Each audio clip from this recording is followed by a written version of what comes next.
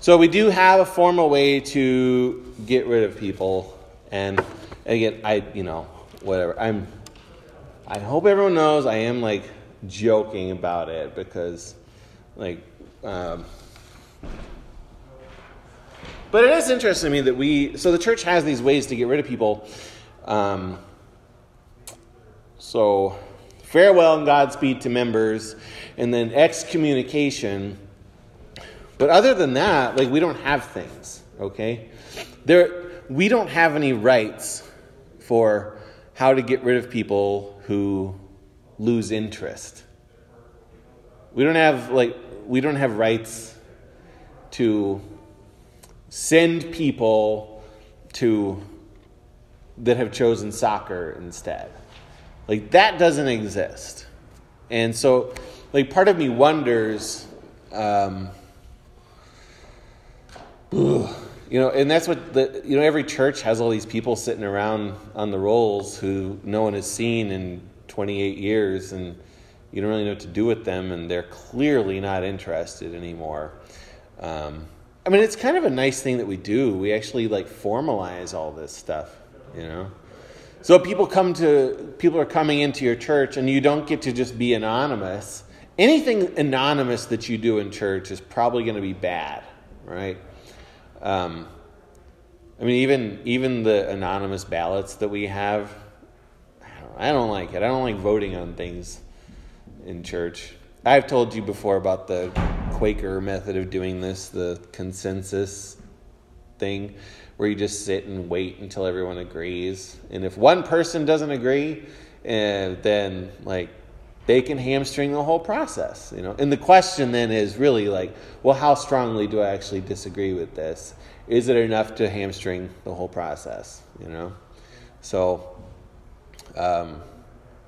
when you vote on things too, the temptation then is just to worry about if you're going to have the 2/3 vote or the simple majority or whatever, rather than I don't care if it seems like it would be a bad thing to hurt or alienate 1/3 of the congregation because the other 2/3 thought that we should have the fuchsia upholstered pews, or whatever it is. So, the big debate used to be over Hydrox versus Oreos.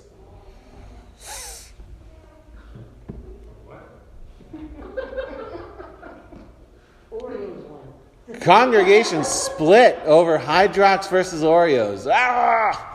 Oh, yes. And Oreos did win because Hydrox actually went out of business. But the great shame is that Hydrox was the original cookie. I bet you didn't know that. I bet you might consider your devotion to Oreos now. I don't like any of them. I think they're dry. I don't find any pleasure in eating Oreos or Hydrox. I'll turn it down unless it's the only thing around. So, just so you know, Christmas, don't give me a bunch of Oreos. I probably will eat them eventually, but I don't want them. And not because I'll eat too many of them. So, but we don't have a way to just get rid of people who are lax or lapsed or whatever, They basically got rid of themselves. Well, and that's the thing. That's not a thing. They can't get rid of themselves. We have to let you go. Or we have to excommunicate you. So you're either going somewhere else or you're going nowhere. So we don't purge the rolls like they do in some other churches. I'm all in favor of purging the rolls. I just don't know exactly what that means for the people, About every 10 years at First they may still do it, I don't know. They used to.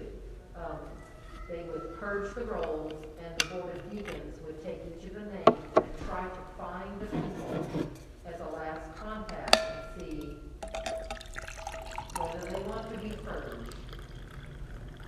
Whether they want to go to purgatory. Would you like to be purged? Okay, well, You know, most of the time, Who's asking? You can't find them.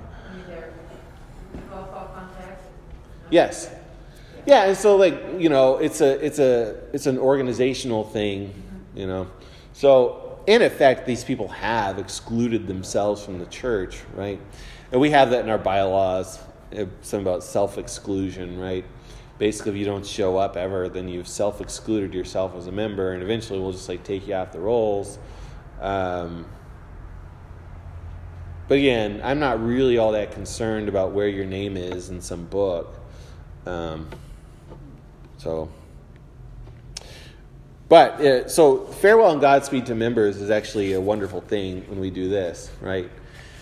I mean, the stinkiest thing that could happen is if you have a bunch of people come to church here and they're super devoted and they just disappear and you can't find them ever. And then you try and call them and they don't answer your phone calls, and then you're like, well, hey, what happened? And you never hear from them ever again. That happens. You're like, what's going on? You're like, oh, well, don't know. We'll never know. So this is a fantastic thing. Farewell and Godspeed to members. Godspeed, isn't that awesome? I feel like there used to be people named Goodspeed around, and I feel like that was a cool old-timey version of this. But all right, so we do this right before the end of the service, and we know that they're moving or transferring to another congregation. And this is something this is ancient. So this goes back to the very earliest days of the church, that when someone was moving from one place to another, which people did not do very often, we move all the time now. But when the church starts, I mean, look at Jesus' ministry, his whole entire life. Aside from one small vacation to Egypt, he doesn't go that far, It's all in a very small geographical zone. So people aren't really moving all that often. But in the early church, you'd get a letter from your bishop sending you to another bishop. And you think about this, it's so when someone shows up here and they say, well, I was a member at Trinity Lutheran Church in Hell, Michigan, or whatever, and then I don't know what they were like there. Are we getting someone who split the congregation over the Hydrox cookies and then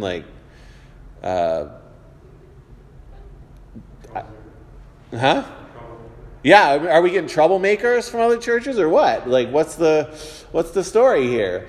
So you don't really know sometimes. And so that's why we get a letter from their pastor saying, well, this is a member in good standing. Now the problem is pretty much everyone is a member in good standing, and if you're asking for a letter of transfer, you're probably not the troublemaker. You're probably not the person that hasn't been there in 1,000 years.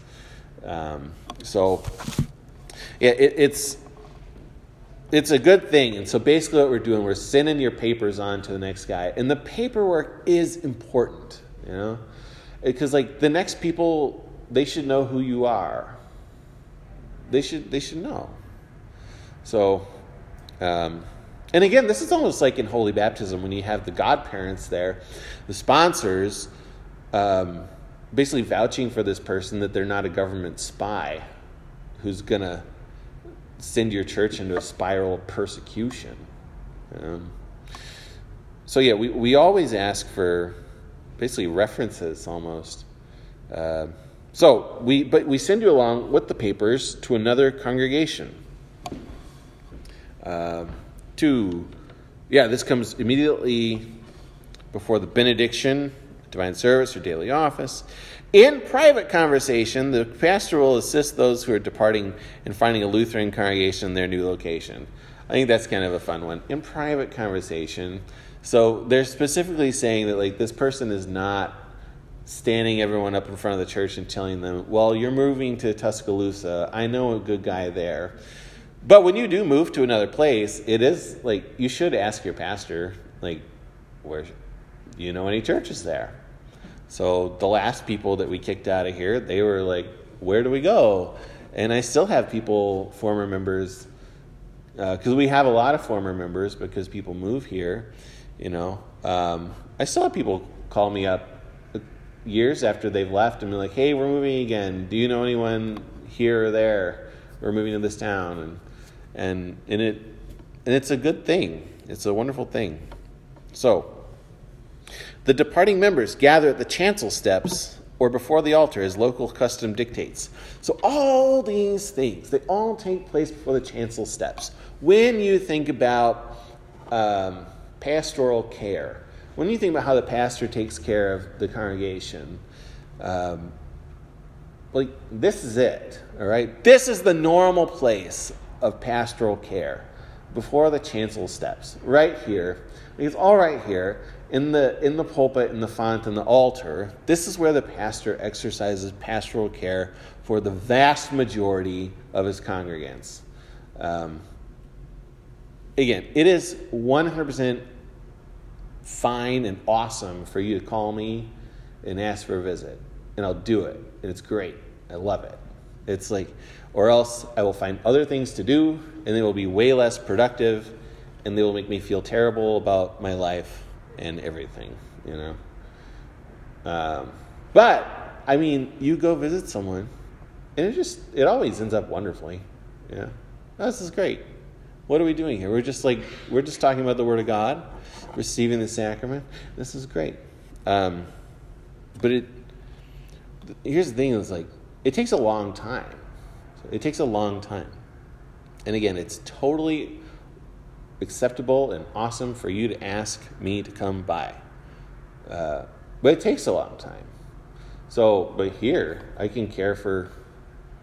We can have up to like 120 people right now, just so you know, according to the new rules. So, let's go for it. We can get 120 people in here because our fire code says we can only have 240. So, and we can go up to 50% now with the new rules. So, let's go for it. Only a few shy. We're a little bit. So if people are afraid there's not going to be room for them here, Yeah, that's it. The acting mayor says you can come. So,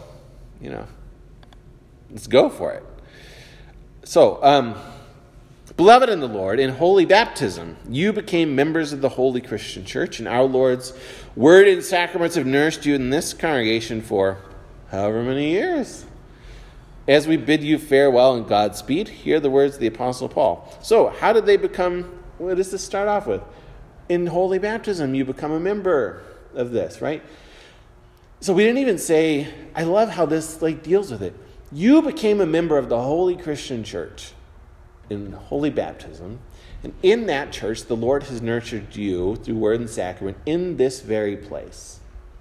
So, it's situating our congregation in the larger communion of saints, in the larger Church Catholic. We are an outpost of that. So, Paul says, I thank my God in all my remembrance of you, always, in every prayer of mine for you, all making my prayer with joy because of your partnership in the gospel from the first day until now. I'm sure of this, that he who began a good work in you will bring it to completion at the day of Jesus Christ. So isn't it wonderful? Paul seems harsh a lot of the times, but he really does love these people. And why does he love them? Well, he loves them in Christ. He loves them in a different way than you love your friends who are also into Dungeons and Dragons and Star Trek. Well, for many of them, he was their Christian father. Yeah. He was the sire of their. Yeah, Paul goes to these places and he starts them, basically. Well, most of the time he goes to places and he finds them. Yeah. Right? And then kind of orders what's there. It's interesting. Well, it finds the Jewish group. Yeah. At the river or wherever they're meeting. Yeah. I think that that's a better way to look at evangelism, finding people, like finding the elect, rather than thinking you're going out and Converting them. converting a bunch of people. You find the people. You just find them. They're there. They are there. A lot of the places in Paul's letters that people carry on about, it's like a father who really cared for his children is talking to them that way. I mean, my dad let the load on me a couple of times in my life because he loved me. Right. Yeah, he is their father in the faith. So, also, and the thing about Paul too is that he's not Paul's not a parish pastor; he's a missionary. So he goes from one place to the next, and he's a missionary. He's not a parish pastor, but his goal is to actually set up pastors in all those places. Though he never just leaves them on their own. It's like, well, the gospel was new. I mean, you got somebody who's a missionary for Christ, and this is a new thing. right. They don't. Yeah. Sometimes they don't. It seems like maybe they don't know what to do. Exactly. And this is also how the Reformation spread too, and it's not the same thing, of course. But you got these Catholics in the Netherlands who are or Denmark. What do we do? Can you send us someone to help us out here? And so they do. So then we pray. Let us pray. O Lord God, Heavenly Father, we give thanks that you have so faithfully nourished. What does nourish mean? Huh? Fed. So there's one time when we use the word nourished. I only ever hear people say this in meal prayers. To the nourishment of our bodies. And someone must have been the first person to say this, because it's all over the place. Where else do you say nourishment of our bodies? It's prayer language is often this I feel like we have to make it a fancy language or something. But nourish has the connotation that what you're eating is good for you, is healthy. Yeah.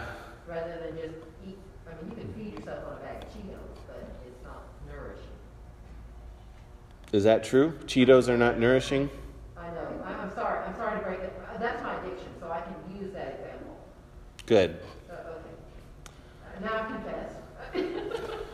What about Doritos? Are those nourishing? But you know what I'm saying? There's a different connotation to the word nourish. Yeah, it's not even just a bare feeding, is it? Yeah. It's good food. Yeah. So you've nourished our brothers and sisters in the communion of this congregation. Bless, protect, and defend them as they now depart from us. Preserve them in the confession of your name and loving service to others. Keep us in fellowship with all your saints and bring us at last to the joys of your heavenly kingdom through Jesus Christ our Lord, etc. This is a great thing. And it can be a very painful thing when people leave too. It's always, I think I almost cry every time. I don't know if that's a good thing or a bad thing. I don't actually shed tears during these things, but it is always very touching because you spend a lot of time with these people, and again, it's my interests, my connection with you is way deeper than I'm the dungeon master and you have the 12-sided die. It's way deeper than that. This is real life and death stuff. This is the front lines of the battle, and you're going to a different field. And so it is a very, I always find it very emotional. Except for some people take forever to leave, and you've been anticipating their departure for finally they're gone. But nobody in this congregation. No. No. But it's so no one here. Yeah. Oh, wait, so any questions on farewell and Godspeed? Oh, wait, so then it ends with go in peace and joy. The grace of our Lord Jesus Christ be with you. And we mean that. There can be a lot of guilt for people when they move, We're not a big congregation. And so when people move, it's like our attendance drops by 900% and everyone's like, what happened? Where is everyone? I think that since I got here, I think that 3/4 of the people here are new. This is not the same church that I was installed at in 2015. There's a fair amount of the people who have been here for this whole time, but there's lots and lots of new people and also lots and lots of people that have left, mostly for good reasons. So, but again, you see what I mean? It's we don't have this thing for oh, you got mad at the pastor, we're gonna let you out. So, excommunication. This is again, terrible. Do you have this one, Sue? Wide margins if you want to write lots and lots of notes. So I apologize for this. Apparently all the text is on it though still, so sorry about that. Excommunication. What do you want to know? First off, you seem surprised that we actually have this written down. See, that's the thing. Does it ever actually get used? I've never seen it used. I've never heard of it being used. The more I look at this stuff, I think that we should use it. I think that we should. So, because how often do we let people just slip away into a sinful rejection of the church and the gospel? We should call them to repentance and actually hold them to their baptism, to the vows that they may or may not have made in their confirmation. And if the answer is, well, I just don't do that anymore, well, then you have, in effect, excommunicated yourself, okay? And when you want to come back here, which you can come back, you can always come back, you need to repent. Is skipping church for 5 years a sin? Yes, it is. It's bad. That's bad for you. It's really bad for you. What is a sin against? Which commandment? So the first commandment, clearly, right? It's a violation of the Sabbath, right? In the Catechism, we learn that the Sabbath is not about a day; it's about gladly hearing and learning the Word of God. And so, yeah, if you haven't been here 5 years, then well, yeah, we gotta talk about this. So here's the problem: is that we think that we feel like.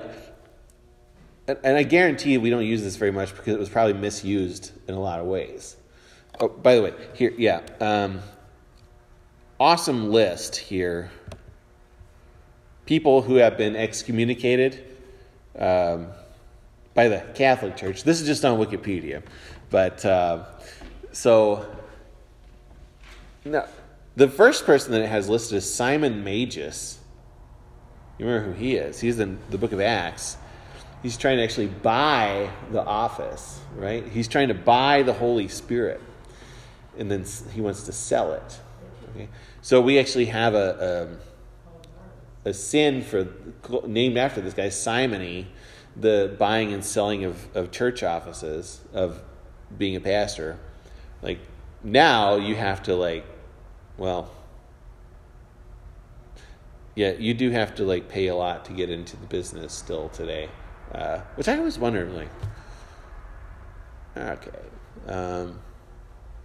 yeah, I was just like, yeah, I was just like looking at the student debt that I have remaining still. It's higher than I remembered, and you're like, oh, okay, well, I mean, you're looking at about $100,000 to get into the business, you know. I don't know. It, and I think it like paid off really well at different times in history, you know.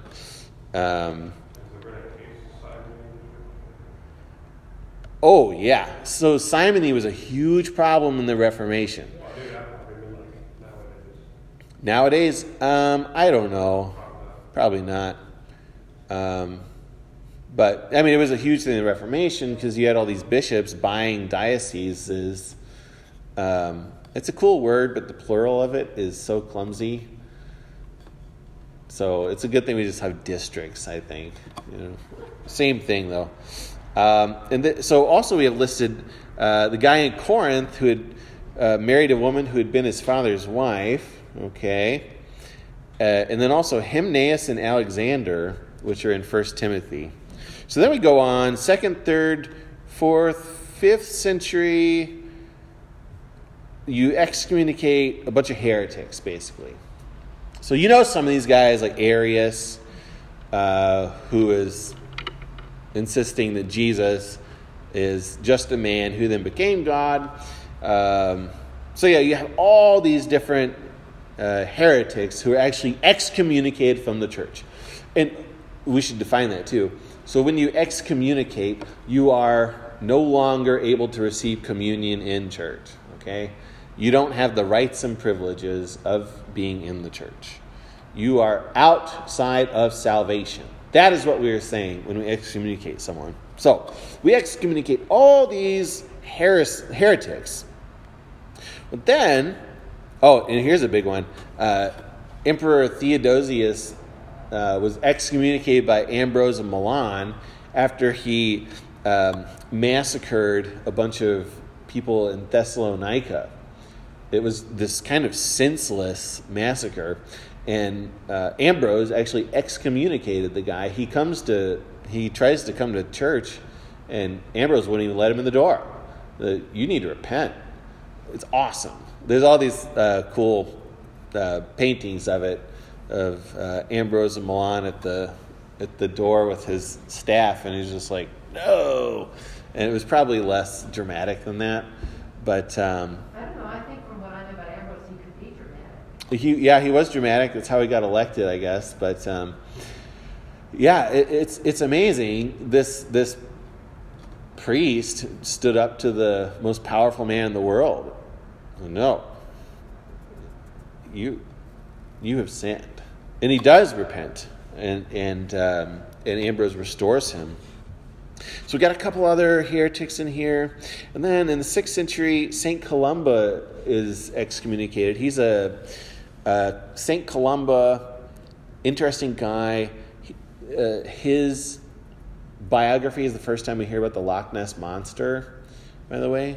So he's basically an apostle to Scotland, which was just basically barbarians at the time. Different tribes of barbarians, but barbarians nonetheless. Like this town is getting plagued by a Loch Ness Monster, and Columba drives it away. But he was excommunicated for praying for the wrong side of a war. All right, so there you can see. All right, should we excommunicate heretics? Yes, they are believing and teaching things that will send people to hell. Yes, we should excommunicate them because we want them to repent. But praying for the wrong side? If you're on the wrong side of a war, it probably doesn't cut it. So what we see is that as the church starts to take on all this political power, excommunication becomes a political thing. okay? And things start getting a little crazy. And again, this is eventually why you have to have the Reformation, because from about the 6th century, it takes about 1,000 years for it to get to the point where it just boils over, but there is all this bad stuff that keeps growing and growing. Let's see. They start excommunicating various kings who are trying to ordain their own bishops. That happens a lot too. So Rome says, well, no, we're the ones who choose those guys. But then the King of France says, well, but I want to make the bishops. And so they, convenient, you just excommunicate them. You're outside of the church. And if you're outside of the church in those days, then you're outside of most of society. So this is rough. There's a lot more kings and politicians, basically, that get excommunicated. In the 14th century, when there's 3 popes, they all excommunicate each other. So it starts getting kind of silly. Now, the list of things that you can be excommunicated for in the Catholic Church is also pretty awesome. You can get excommunicated for violence against the Pope, or really any clergy. There's different levels of it, but so that dude that shot Pope John Paul II, that's an instant excommunication. But I know that Pope John Paul did go visit him in prison and did forgive him. I don't know if that's the same thing as being brought back into it, but they start excommunicating people, like John Wycliffe, who is the first translator of the Holy Scriptures into English. This is not good, right? And then, let's see. Oh, Joan of Arc, Savonarola. You might not know who Giovanni Savonarola is. He was a Dominican friar in Florence in the 15th century. So this is slightly before Luther, but he is on a crusade against corruption in the church. And he has these things called the Bonfire of the Vanities, where I think it was on Sunday afternoons or something out in the town square in Florence. And, bring out all your fancy stuff and we're going to burn it. We're going to burn it. That's where that phrase comes from, Bonfire of the Vanities. And then, and so today when you go to Florence, you can go stand in front of the town hall and see the place on the ground where Savonarola himself was burned at the stake. So he was excommunicated. Again, really, he's one of these proto-Reformation people where you read him and you're like, oh, that sounds familiar. I like that. Like John Huss. Also excommunicated and burned at the stake. For what? Well, essentially preaching justification by grace through faith alone. All right. So what the church is realizing is that all these people are chipping away at our power. All right. So we're just going to excommunicate them. All right. So then 16th century is where stuff gets really crazy. So Martin Luther, of course, is excommunicated in 1521 by Pope Leo. And now here's the deal. When you get excommunicated, what should your first thought be? I'm going to hell. I'm going to hell. I am unrepentant. So Luther's excommunication did not come out of the blue either. He knew what he was doing, and he knew that the excommunication was not valid. Okay? He says, I'm not actually doing anything wrong. And so you have to have clear scriptural grounds for what you're doing here. Henry VIII is also excommunicated. Imagine that. Yeah, so Henry VIII is excommunicated in 1533. Yeah, and that one probably did like have some grounds, right? Luther comes along and is preaching the true doctrine, okay? Henry VIII comes around and is doing all these things for power. He really is a bad king. It's amazing that he is so well known and almost loved, but he's bad.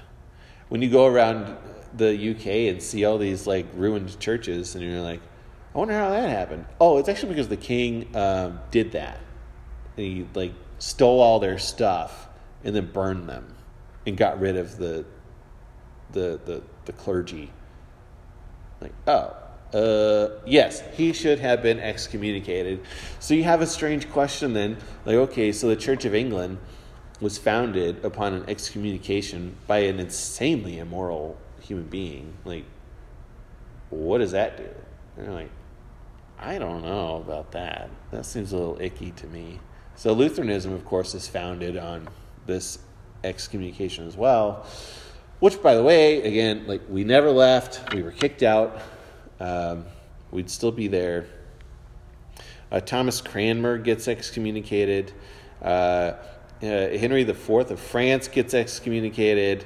It's kind of crazy. Like, you can kind of tell that, like, the Pope is like losing control of things, trying to get it back by excommunicating all these people. All right. So this is an abuse of excommunication. We want to excommunicate heretics, open, unrepentant sinners, people who just won't repent. Right. Henry VIII, yeah, like, I mean, that guy's like, I can't get divorced. What if she just doesn't have a head anymore? How about that?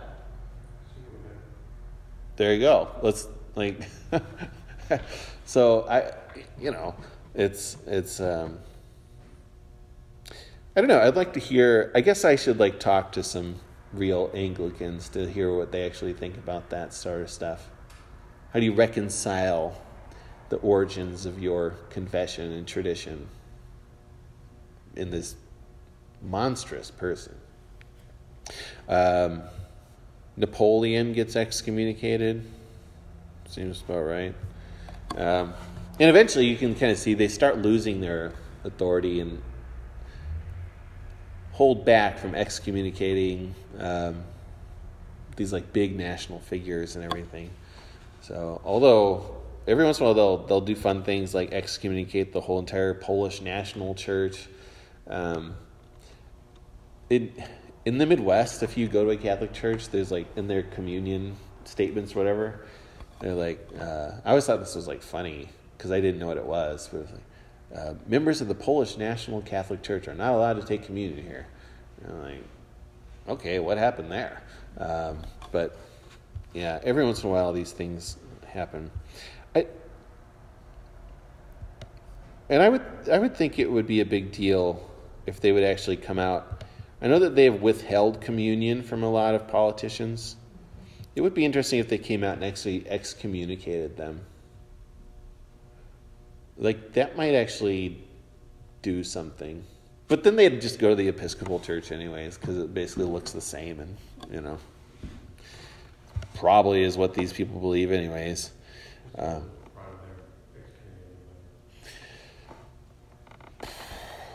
Well, they might excommunicate you for not being tolerant enough or something now. I don't know. But, so, yeah, what do we want to excommunicate people for? Yeah, it's like open, unrepentant sin. And again, like, this is not the first step. This is the last resort. you have taken all sorts of care beforehand, okay? So this is not the first step, but it's there, okay? When Jesus comes to Peter and Peter, feed my lambs. It is hey, forgive people's sins. And then also, if you bind their sins to them, they're bound to them. Okay? Essentially, that's what this is doing. There are two keys here, right? So we always talk about the office of the keys. Keys. There's the unlocking key, and then there's the binding key, right? I mean, the vast majority of the time, my job is to you come in here with all these chains and handcuffs, and gone, and then you go out leaping like calves from the stalls. You do. I mean, that's the goal. You have burdens. Let's take those. Let's just take them. Let's send those out into the desert with a scapegoat. Let's send those to the bottom of the ocean. You can't get them anymore. Your sins aren't yours. You cannot have them. Jesus has them. Sometimes when you want to hang on to your sin, then we actually will lock that onto you. Say, fine, deal with it. That's yours. And that's horrifying. Okay? So we're not talking about people that struggle with sin either. You're allowed to struggle with sin. Because, how can you not? Well, it's because you do struggle with sin. And you always will struggle with sin. That's kind of the name of the game of human existence. And it's been our problem for a very, very long time. Every single one of us. Yeah, it's rough. Life is rough. And you got sin coming at you from all sides. Crouching at the door. Right? So we're not talking about struggling with sin either. So this is ultimately an act of care. But, so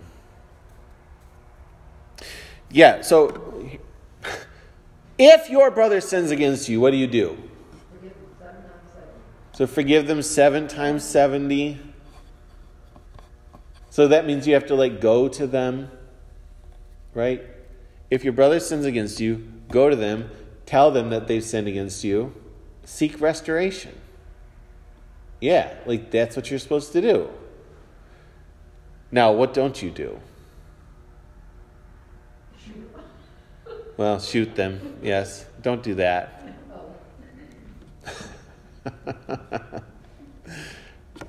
Very good. So maybe get that out of the way. We'll just say that the violence is not acceptable. Very good. So what you don't do is go talk about them to other people. Yeah. So even if the gossip is true facts about something someone did to you, what's the problem with telling someone else about what someone else did to you? The problem or one of the many? One of the many problems. Well, it gets spread around and it always expands in some strange form. Spreads and grows. Yes. And then people take sides. They take sides. And then the person who committed the initial offense can't do anything about it because they don't know. Exactly. They don't know that they've done anything. Yeah, so it's a game of telephone with with this grotesque spider web of misinformation and putting the worst construction on things. I mean, here's the deal. When someone actually sins against you, don't tell someone else. Why would you do that? They can't do anything about it. Tell that person. Is this hard? Yes. If it's too difficult for you to tell that person, then it's probably not worth telling anyone else. All right? It's probably not that big of a deal. But if someone sins against you, tell them. Tell them. This is just what Jesus says. And then if they don't want to listen to you, then you got to tell someone else. And you bring them along. Be like, hey, I'm not your enemy. We want to restore you. We want to restore this. We want to restore this relationship that has been damaged by your actions. And then if they won't listen, like, tell it to the church. Tell it to the church. And then if they still won't listen. And that's how you get here, okay? So, but yeah, when you start out at step 4, then it's really difficult to get any of this back together and to restore anything. Here's what you don't want to do in dealing with someone else's sin, is then yourself sin against them. Don't do that. So if someone sins against you, and then you just go tell someone else and gossip about them, well, that's sinning. And then we've now we're all circling the toilet. It's just...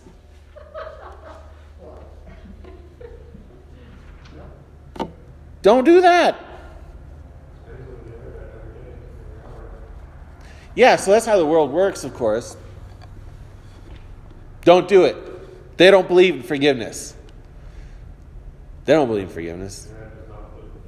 No, not at all.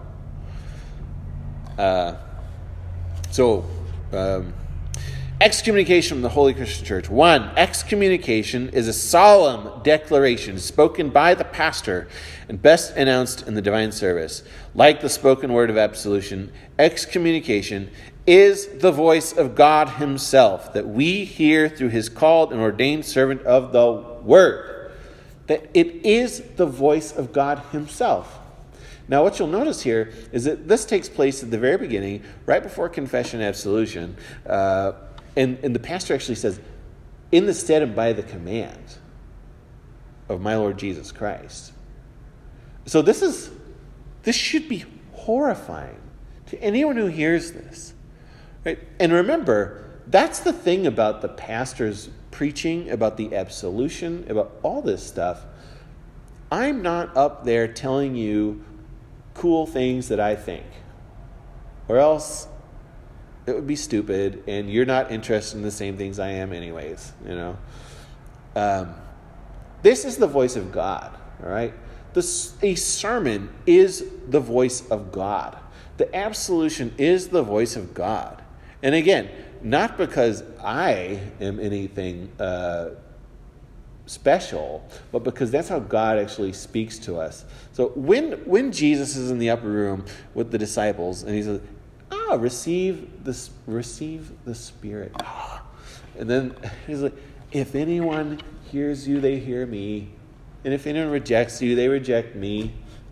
At the end of the day, the pastor should be able to go home, kick up his feet, and say, all I've done is what the Lord has given me to do. They're not rejecting me, they're rejecting the Lord. Or they're not loving me, they're loving the Lord. Awesome, this is great. It's wonderful.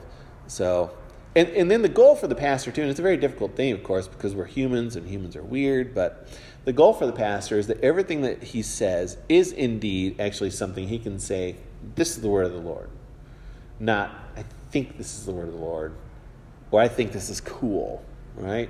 So it's very difficult for the pastor. But that's the thing about this excommunication. Like, there's no feelings in here. It's not, I think this is true. So you got to be certain about this. Certain to the point where you can say, this is what the Lord says about this person. The rite normally takes place during the divine service, immediately before the service of confession and absolution. Now, I love that. What are we saying by where we do this? You get one last chance, following. You're out. Here's confession. Would you like to reconsider? Yeah. It's like immediately giving this, we're not even you're on probation. No. Immediately saying you should stick around. You should stay. So also, this doesn't indicate whether the person is there or not. Sometimes they might be, and sometimes they might not be. But, yeah. So notice what we don't have too. Well, okay. The pastor stands at the place where he normally pronounces the absolution. That's important too, right? So we're always ready to absolve. Now, what we're missing here is like point 4. Everyone in the church has also brought pitchforks and torches in order to, tar and feather this human being. Like, there's nothing like that. Like, leave your clubs at home. We don't have a gauntlet for the person to run on the way out. Like, that's not the goal. This is not a punishment thing, right? This is actually meant to bring about restoration and to restore someone that you love. Okay? So, I mean, it's weighty. So, let's see. Beloved in the Lord, Christ our Lord says in the Gospel according to St. John, if you receive the sins of any, they are forgiven them. If you retain the sins of any, they are retained. It's called an ordained servant of the word. Again, not on my own authority. I would not dare to do any of this on my own authority. You know, it's interesting. Every single pastoral act I make, I actually do justify it before the Lord. I actually do. Like, well, I think, how am I going to explain this on the last day? And if I can't, then I shouldn't do it. So, I must make known to you that our fellow member, whoever, has, by continued impenitence, despised his or her baptism. What's the big problem? They've despised their baptism. They despise the gifts that the Lord has given. They no longer give thanks for what the Lord has given. They've forgotten who they are. They've given up their birthright.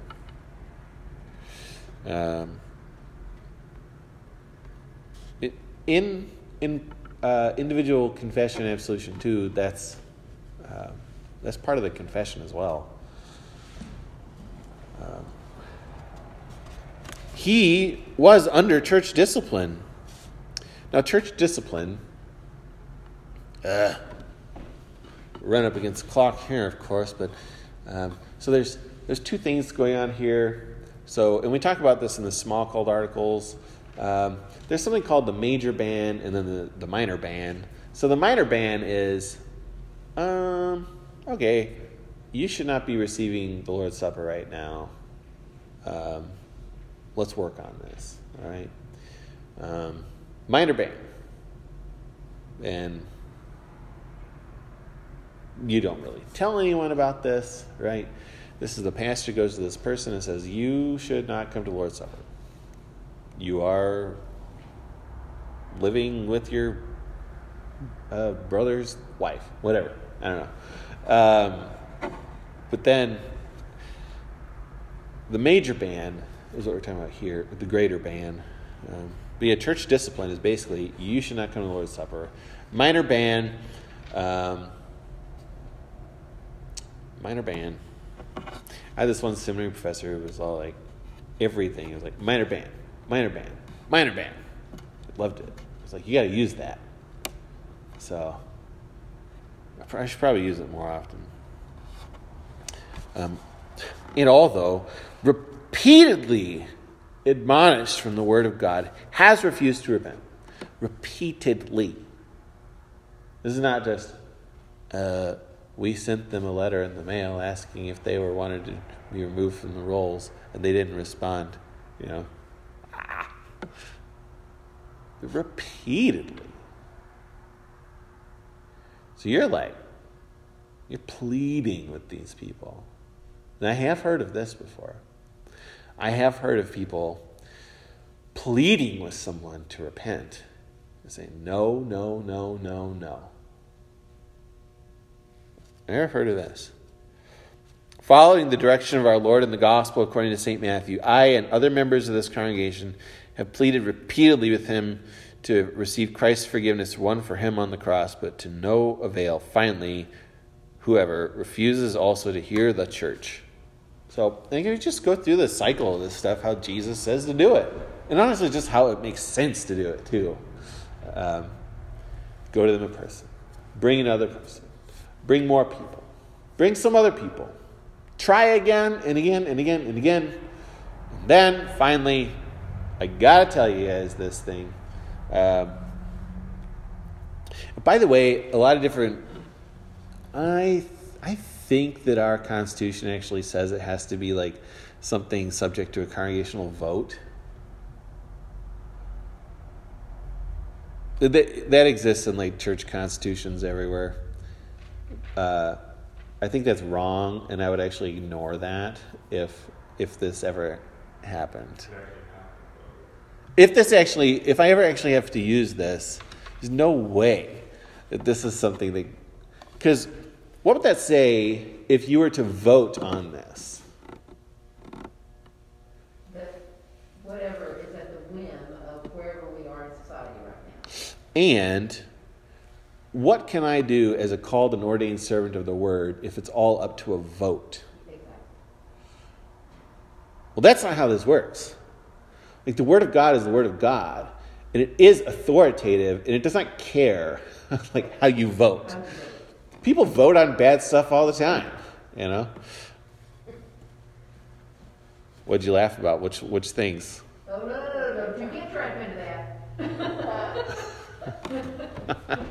Wow.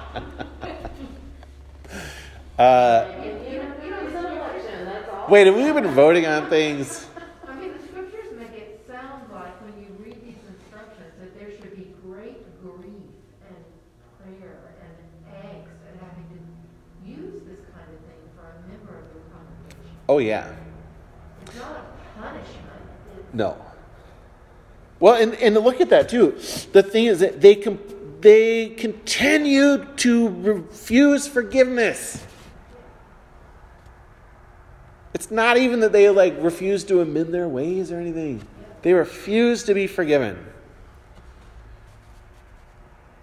It's crazy. In order to show the seriousness of his impenitence, and as a last effort to win him back to our Lord, I announce that he is now excommunicated from the Holy Christian Church. Now notice, we didn't say from Zion Lutheran Church in Anchorage, Alaska. This is a big deal. Now, maybe people can get kicked out of this church for whatever other reasons. I think that's honestly kind of lame. You know? The active member in good standing, it's all... Ugh. I don't want any members of this church that aren't members of the church Catholic, you know? It's like... Ew. So, yeah, they're out of the church. They're saying this person is going to hell. They will not be forgiven. Until he repents, he may not come to this or any other Christian altar for the Lord's Supper. Now, what's the problem with this? Following up on this, I mean, how do you know? It's not like you could put a stamp on their head, a neon sign no other church now. They can go across the street. They can go across the street. That's the problem now. That person doesn't know. Or that pastor doesn't know. Yeah. Their relationship. And I wonder if there's a way to keep track of them. They're like, hey, that's actually, you're getting yourself in deeper if you just go somewhere else. You can't do that. He is also not permitted to serve as a sponsor at holy baptism nor engage in any other rights or privileges of the church except to hear the preaching of God's word. Isn't that interesting? You guys can come to church. Better not go to voters meeting though. Potlucks, you're out. You can come for the preaching. And then you're out. I mean, basically, it's like you don't get to participate in any of this. Okay? Come hear the preaching. We really do desire your repentance.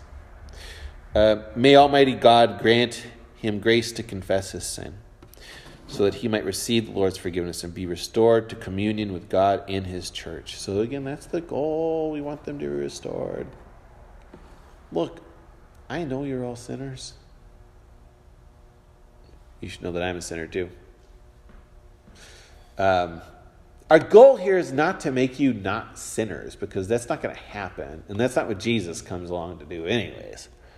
It's like, oh, well, hey, neither do I condemn you. You're forgiven. Go and sin no more. Like, yeah, so, I don't know. We should probably use this more often. There's probably a problem that it hasn't been used for so long. Yeah.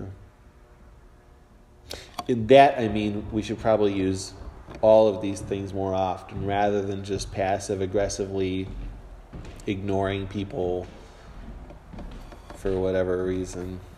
So, yeah. Any questions? We'll look at some more stuff next week. The very next page, by the way, in the agenda is restoration to the Holy Christian Church. So we planned that you're going to come back. And so we have something to bring you back in. We don't want you to leave and be damned forever, right? That's not our goal. And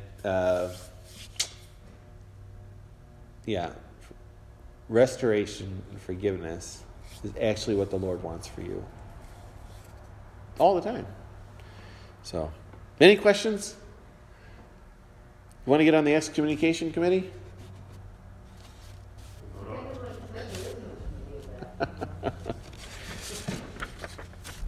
It is why we have like elders, it's like we do have assigned people, but honestly, like most of the problems that you have should probably not make it to the elders, because you just talk to the person in the first place, and then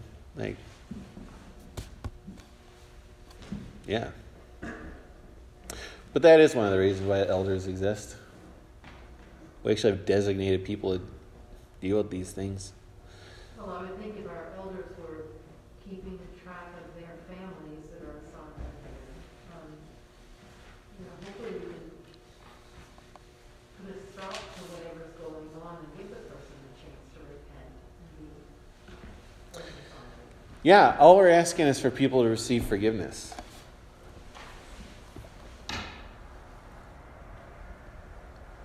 What a meanie. If you think that is mean, you probably don't understand this. What's going on here? What's the point? Well, let's pray. Lord, we give thanks for this fellowship, for being made a part of your church through holy baptism.